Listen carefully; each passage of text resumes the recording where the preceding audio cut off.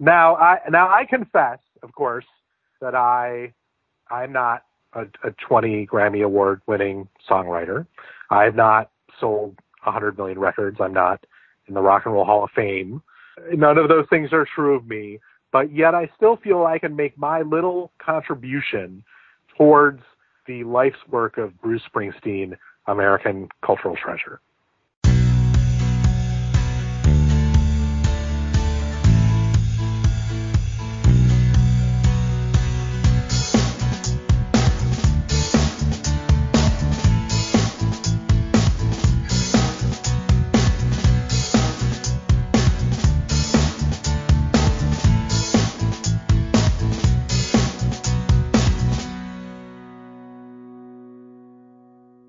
Hello, everyone, and welcome to a new episode of Set Listing Bruce, your podcast all about Bruce Springsteen, his music, and mostly his fans.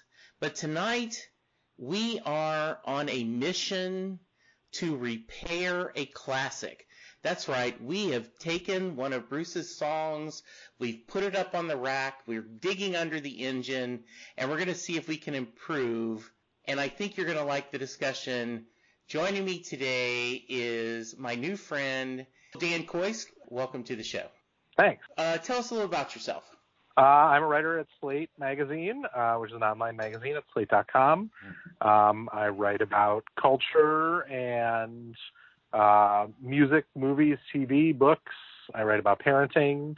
I write about a little of everything, as is the case at Slate. I'm also a host of our parenting podcast, which is called Mom and Dad Are Fighting. And I've written a couple of books. That is a great name of a podcast. I'm going to have to check that out. Getting truer by the day, isn't it? I will tell you what's funny is I have a 31-year-old. And last year he, through some various reasons, he moved back home. And so starting in about January, February, he was thinking, okay, it's time to move out. And then COVID happened, so he's been living with us. And so it's been very weird. I was working from home for 2 months. He was still working from home. My wife is like, I can't leave the bedroom because I'm just going to get in y'all's way. So so it's great. How about you? Are you doing most of your Did you go into the office before COVID-19 happened, or were you always remote? Slate does have an office in D.C. I would work from home about half the time and go out about half the time. But we've all been home since March. My wife, who's an attorney, is also home. My kids haven't had school since March, so it's been the four of us all in our house here in Arlington, Virginia for, seems like forever, but really it's been like 10 weeks. And you're just feeling blessed, right? That's so much family togetherness. Hey, you know what? We are lucky. We still have jobs. Yes. We have kids who didn't really mind missing school. Good. We have a school system that didn't screw things up too badly, so we'll take it. That sounds great. All right, Dan. So I didn't want to. I want to have you on another time when you've got some more time to do a full episode, but we're kind of doing a mini one now. But I do need to know kind of. I have a sports station I listen to, and they always, when someone's calling in with a hot sports opinion about a collegiate football, they always go, "Okay, you need to announce your allegiance." Like, are you an Aggie complaining about, University of Texas? Are you an LSU fan complaining about Alabama?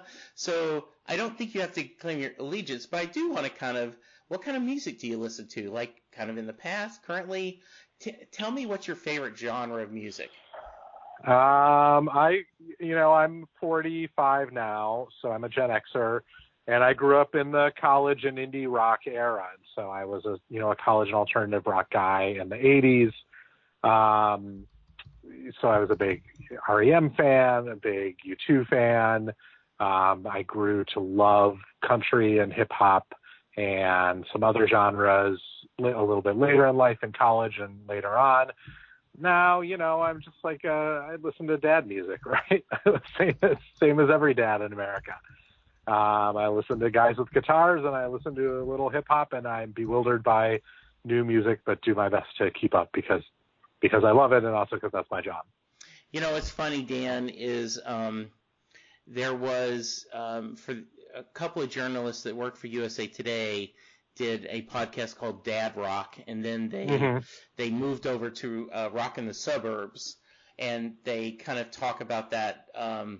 And you are not alone in a lot of us when we reach a certain point. You know, our I don't know if we ever quit learning, but we quit embracing new music. It's like, nope, got my favorites. I know what it is. Maybe every once in a while a new CD will fall in the mix, but mostly you're like, I got my comfort food. I'm not quite there yet, but I can definitely feel myself getting there. You know, Yeah. The benefit of having teenagers is that they're out there finding things and exposing me to them, and I can often grow to love them, love the stuff that they love. But also part of being a teenager is that you should intentionally pick out things that your parents hate, and they're doing a pretty good job of that as well. So, Dan, one of the things that Penn Jillette from Penn and Taylor in his podcast talks about, that he believes in that. He believes the very essence of rock and roll is that it should make your parents upset. And so he believes that's in its DNA. And so he doesn't necessarily want his son or daughter to love Dylan or love, you know, the bands that he loved. But then later when they get there. So that's interesting. All right, so... Well, and Bruce is kind of a special case because, I mean, when, you know, at the peak of Bruce's popularity, you know, sort of mass popularity in '84, he pretty much cut across age brackets. Like my mom and my dad were listening to that album, and I was listening to that album, and, you know, I was 9 when that album came out, but everyone listened to that record in a way that, you know, is sort of monocultural in a way that is a lot more rare now. Yeah, and it is, you're right. I mean, when you think about, you know, Michael Jackson, Prince, Madonna, Bruce Springsteen, when you think of the 80s, I think those would be the big four. They're the big four of '83 and '84. I mean, they all had enormous records in those years. Yes. And we're going to specifically talk about Glory Days, which is considered it certainly was one of his biggest hits. Yep. One of the songs he did on the Super Bowl halftime show. He does not play Glory Days as often live. It usually Dancing in the Dark gets that slot. Mm-hmm. But, you know, it's certainly in the repertoire. And you, being a writer...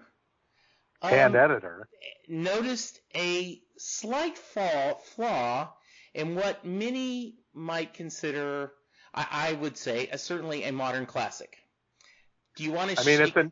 It's a nearly perfect pop song, right? It's a great and funny song. It's got an incredible hook, great vocal performance, very memorable, very catchy, but even when the song first came out, I remember listening to this record when I was 9 and going, there's that one thing that isn't right. And it comes down to sports. I was then and am still now a baseball player and a baseball fan. And I wasn't a high school star like the guy that the narrator of Glory Days meets in a bar in that first verse. But I played my share and I pitched. And that one word in this song always bugged me and never seemed right. And I bet everyone who's listening right now who also plays baseball knows exactly what that word is. It's speedball. Yes. What I laughed about, and I will include the link. Dan wrote a great column and about this, and I reached out to him, and he was kind enough to join me. But what was funny, Dan, is I have a friend, Shannon, who I had podcasted Game of Thrones with. And he had just been on the podcast talking about, he grew up in it, he went to school in Georgia, so a big REM fan. He was talking about, and he says, and I am a Bruce fan, though Glory Days has always bothered me, because what is a speedball? What does that mean? As a sports fan, that phrase bothers me, Jesse.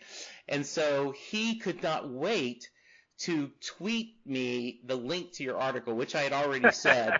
And he's like, look, it's not just me. It's not just me.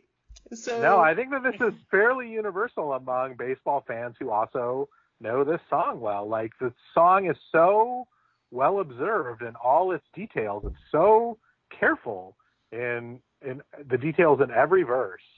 And Bruce took a lot of care in writing the song. There's a famous story about the fourth verse that was part of this song, about the narrator's dad and about how he doesn't have any glory days anymore. And, Springsteen cut that out of the album recording because he realized it didn't fit the tone of the song. I mean, he took a lot of care in writing the song. So it's always driven me crazy that this word speedball is in there, because anyone who plays baseball or knows baseball knows you don't call it a speedball. It's a fastball, right? You pitch a fastball in baseball. That is the name of the pitch that travels at speed. Yes. And it's not like the narrator of the song doesn't understand anything about baseball, right? He understands that his friend was a player. You have to imagine that he was once a teammate of this guy, even if the narrator didn't play in high school. He played against him in little league or in senior leagues. The song is inspired by a story of Springsteen running into an old a little league buddy of his in a bar outside a bar in New Jersey.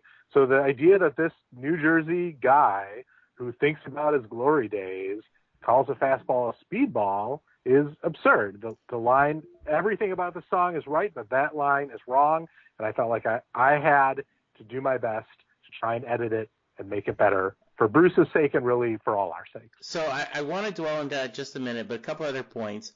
Bruce has been said that the first verse did happen, the second verse could have happened, and he said the third verse will happen, right? So he has that, it's that grounded. I also think I have to, because, as you mentioned, the 80s, it's also an iconic video. I mean, I remember, I'm a little bit older than you, but I remember watching it on MTV and watching the E Street Band play in that small club, with, at the time, not realizing Bruce's current wife and his future wife on the same set. That video was perfect. You loved the beginning baseball, him being a dad, the little Steven playing the mandolin, Max twirling the drumsticks. It just said, I want to be where the E Street Band's playing. It is fun. And you know where that bar is, right? No. So that bar is Maxwell's in Hoboken, which is actually a beloved, long-standing indie rock bar of 40, maybe 45 years standing now. Wow. The place where the indie rock band Yo La Tengo plays their annual Hanukkah concerts, where they do 10 nights of shows every Hanukkah at Maxwell's. What's interesting is that it looks like a bar band bar, and the E Street Band is up on the stage meant to look like a bar band, but that's like a beloved indie and alt rock landmark. I should have known that. I'm sure my audience is yelling at me like, "Hey, Jesse, how you didn't know that?" But that is a great That's like bit the one of trivia. Springsteen fact I know. There you go. That is awesome. So and I just think that's. I have often said that I think "Glory Days" is a song that I don't get tired of hearing.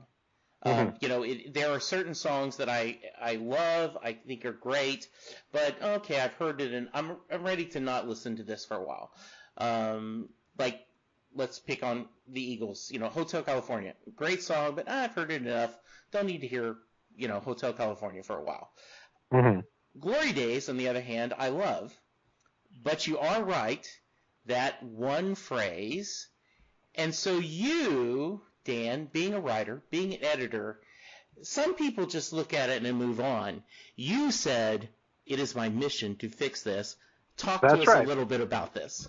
why not do a little good in this world? I said for once in my godforsaken life. So I started thinking about it. Right? I mean, this has been something I've been thinking about for years and years and years.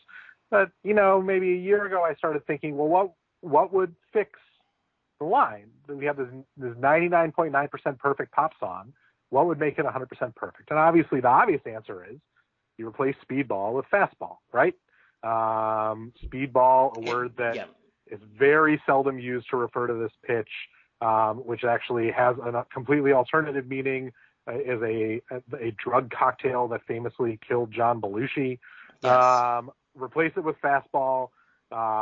His friend who's a baseball player throws that fastball by you and makes you look like a fool. And at first, that set okay with me, and I would play Glory Days, and as I was singing along with it, I would replace Bruce's word with my word, and I would think, all right, maybe that works. But something about it didn't sit right with me. It wasn't quite there.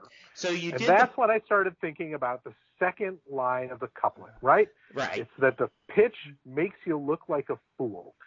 And I started to think, that's not a fastball. It's not a fastball that this guy throws that makes high school hitters look like a fool. It's some other pitch. And you're right, because I agree with you. At first, you go, okay, we'll plug and play. Speedball for fastball. And unless you're Bugs Bunny and, Elmer Fudd or, in the Looney Tunes where the ball is thrown so fast and the batter swings 3 times. Right, and it burns a hole in the catcher's mitt. Yes. You're right that it may astound a batter, and he may or she may look in disbelief, like, what, are you sure? And it's the famous right that sounded like a ball, right? Right. To the guy that had a fastball. So you're like, that's not going to work. So here was my take. It was that if you're a high school hitter and you've got the guy pitching to you who's a big baseball player, everyone in Jersey knows about this guy, and he's famous for his big fastball, you're going to gear up for that fastball, and you're going to be looking fastball. And maybe you swing through it, maybe you're a little bit late, but you're cutting huge on that fastball because you don't want to look like a fool. You don't want to get fooled and look like an idiot, so you're going to swing big on the grounds that maybe you'll get lucky and hit it. And if you do, it'll go a long way. Fastballs, especially in high school, I thought, don't make hitters look like fools. What makes hitters look like fools, especially in high school where very few pitchers can throw these really well, is the curveball, right? Think about a great curveball and how it either locks up a hitter who is looking fastball and freezes him and just makes him look like a dummy as the thing just floats in there and lands right in the catcher's mitt, or makes him take this insane way ahead of the pitch swing from the ankles, twists him like a corkscrew as the ball drops into the dirt, clearly an unhittable pitch. Curveballs are the pitches that make hitters look like fools. So that's when I decided this guy throws a curve. Absolutely. And you're right. It is, they do not recommend little leaguers in high school should start throwing curves to begin with. It can hurt their arm. So it's rare. And it is, so yes. And like when you go to spring training, like when they start, trouble with the curve. They even did a movie on that, right? So I'm when right the minor there with leaguers you. come in, it's the curves they can't handle. Yeah. Because they don't see that many of them. But when someone can throw that, like in the process of writing this post, I went and found these amazing news stories about like Mike Mussina when he was in high school, how he had that knuckle curve in high school, and it drove hitters crazy because they did not know what to do with it at all. So I think this pitcher, back in 1967 or 1968, when Bruce was in high school with him, when Bruce's narrator was in high school with him, this guy had a great curve and he made people look like a fool. But then that changes the lyric because you don't throw a curve by ya, right? And exactly, I was going to say, unlike now, you're going even a little deeper. You're going, okay, if I'm going to use curveball, I got to change a few other things. And you being an amazing guy and someone who will rise to the higher level, you took it to the next level, didn't you, my friend? I did. So here's the lyric as I have revised it. This is now the correct lyric for Glory Days, and I urge all your listeners to please go ahead, start singing this whenever the song comes on. Here's the lyric. I had a friend, was a big baseball player, back in high school. He could drop that curveball in there, make you look like a fool. That's perfect. Yeah, thanks. You keep the same cadence.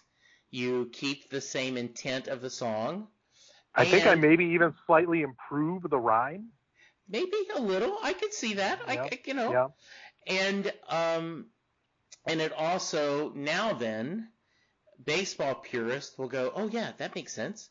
It does drop in there. That curve drops in there. Mm-hmm. So now I confess, of course, yes, that I'm not a 20 Grammy Award winning songwriter. I have not sold 100 million records. I'm not in the Rock and Roll Hall of Fame. You haven't won an Oscar. None of those things are true of me. Yeah. But yet I still feel I can make my little contribution towards the life's work of Bruce Springsteen, American cultural treasure. So you have this knowledge. You've come up with this. And you just said, right, like you haven't won an Oscar. You haven't been nominated for an Emmy. You haven't won a Tony, much less of the Grammys. But you're like, I'm a giving person. You know what? I'm going to share this. So what do you do, Thankfully, Dan? I have a platform. I Yes. have a magazine I write for, Slate.com, and I'm able to write this piece. And, as any good journalist would do, I wanted to ask my subject for comment. And more than that, I wanted Bruce Springsteen to know, oh, this great song of yours, I just made it even greater. I fixed your song, Bruce Springsteen. You're welcome. So I emailed his publicist, who's been his publicist for years and years and years, a woman named Marilyn Laverty, at a company called Shorefire Media. She's the go-to person if you want to get an interview with Bruce when he was on Broadway. She handled that. She's handled many of his most recent albums. She's an old school publicist. She founded Shorefire Media. She's been in this business forever. And I wrote to her and I said, hey, Marilyn, I'm Dan. I write for Slate. I would really like to interview Bruce Springsteen so that I could explain to him how I fixed one of his most beloved popular songs. Do you think I could get him on the horn? And she didn't write back. So I checked in a couple days later and I said, hey, just wanted to check in about this. I want to publish this piece for the 35th anniversary of Glory Days' release as a single, which was, of course, May 31st, just a couple of days ago. So, I'd love to get Bruce on the phone or even just over email. If he's got time. We're all hanging out at home right now, so I'd love to talk to him about his song that I fixed. And she finally did write back. She wrote, unfortunately, I'm not going to be able to set up an interview with him or get a comment on this. Sorry. Okay. So I don't know if you know this story, but I think it was Ben Affleck, was at a party early and met George Lucas, and he had to say, have you ever seen Clerks? And supposedly Lucas said, oh yeah, maintenance workers in the Death Star, funny. Kevin Smith's telling this story. So my hope, Dan, is a couple years from now, someone will say, Glory Days, Curve. And you're like, oh yeah, that's Slate Raider, funny.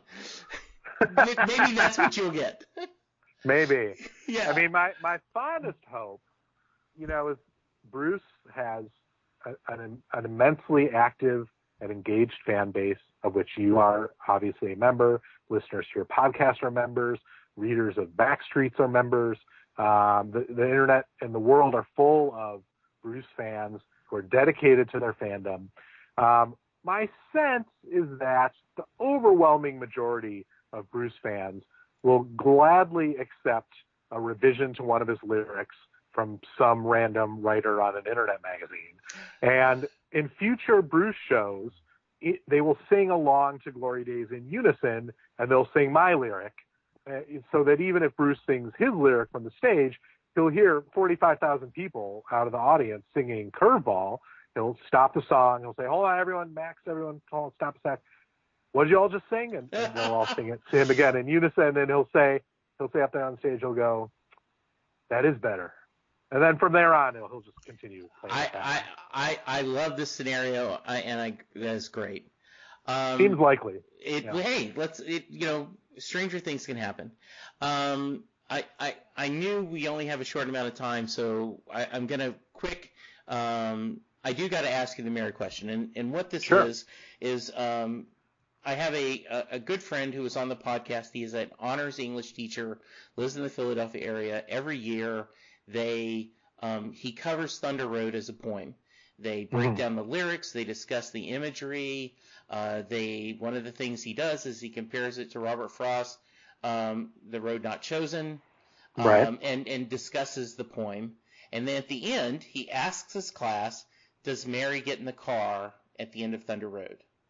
So, Dan, I've got to ask you, does Mary get in the car? Now, I confess that as you introduced this, I had to go Google the lyrics to Thunder Road because I couldn't remember what the whole deal was with Mary at the end of Thunder Road. So let me look at it right now. Let's break this down. I thought you were going to ask me if Rosalita actually rides off on the motorcycle, and I was going to say, well, obviously not. It's broken down and he got his tire slashed. Yes. Yeah. I have no textual evidence as to whether Mary gets in the car with him on Thunder Road. I feel like the evidence in that song is all contextual, right? It's about the soaring music and the way that song takes off, which certainly seems to imply, I think, that kind of super romantic ending. So I'm going to say yes, though I admit that I'm not qualified to do so. No, and this is the Springsteen version of The Princess or the Tiger. Right. This is Schrodinger's, Mary's. Schrodinger's band. Yeah, yes. In fact, one of my favorite answers, and you kind of implied on that, is one guy said, if it's the band is playing it, she gets in the car because the full saxophone ending is them going away. When he does it solo, and at the end when he does, and if Google and you watch him where he's just doing it acoustical, and he kind of hums the ending, she doesn't, and that's him just driving away by himself. So, that's the best answer. Yeah. I sign on to that answer. Yeah, that's a great answer. Dan, this is hilarious, and this was so much fun. I want to have you back sometime where we can do a full episode. I want to talk about the music you loved growing up. We can get into some of your favorite bands. But for now, if someone wants to reach you, how can they? I'm at dankois.com, DANKOIS.com. I'm on Twitter at my name, Dan Kois. And you can find my stuff on Slate. Just go to slate.com and you'll see the stuff that I wrote along with the many, many other fine journalists at Slate, almost all of whom know more about their subjects than I know about Bruce Springsteen and songwriting. What do you got coming up? I'm working on a piece about how I've been spending quarantine, which is that I went on a quixotic quest to walk every single street in my zip code. So I just finished a couple days ago about 225 miles of streets in my zip code in Arlington, Virginia, and I'm writing about what it means to sort of get to understand your neighborhood a little bit more at a time when we're all restricted to our own neighborhoods and our own little individual worlds, even as the big wide world seems to be getting crazier and crazier. I really am looking forward to that. I bet that's an interesting insight, and I'm not surprised because anyone who would take on fixing glory days is a man who has strong ambition and is a man who lives without fear. That's right. Dan, thank you so much. I hope you and your family remain safe. This was so nice of you to take some time tonight. I know you got to go put your kids to bed, speaking of Springsteen lyrics. And, be safe, take care of yourself, and I hope we can talk soon. Thanks a lot. Thanks for having me.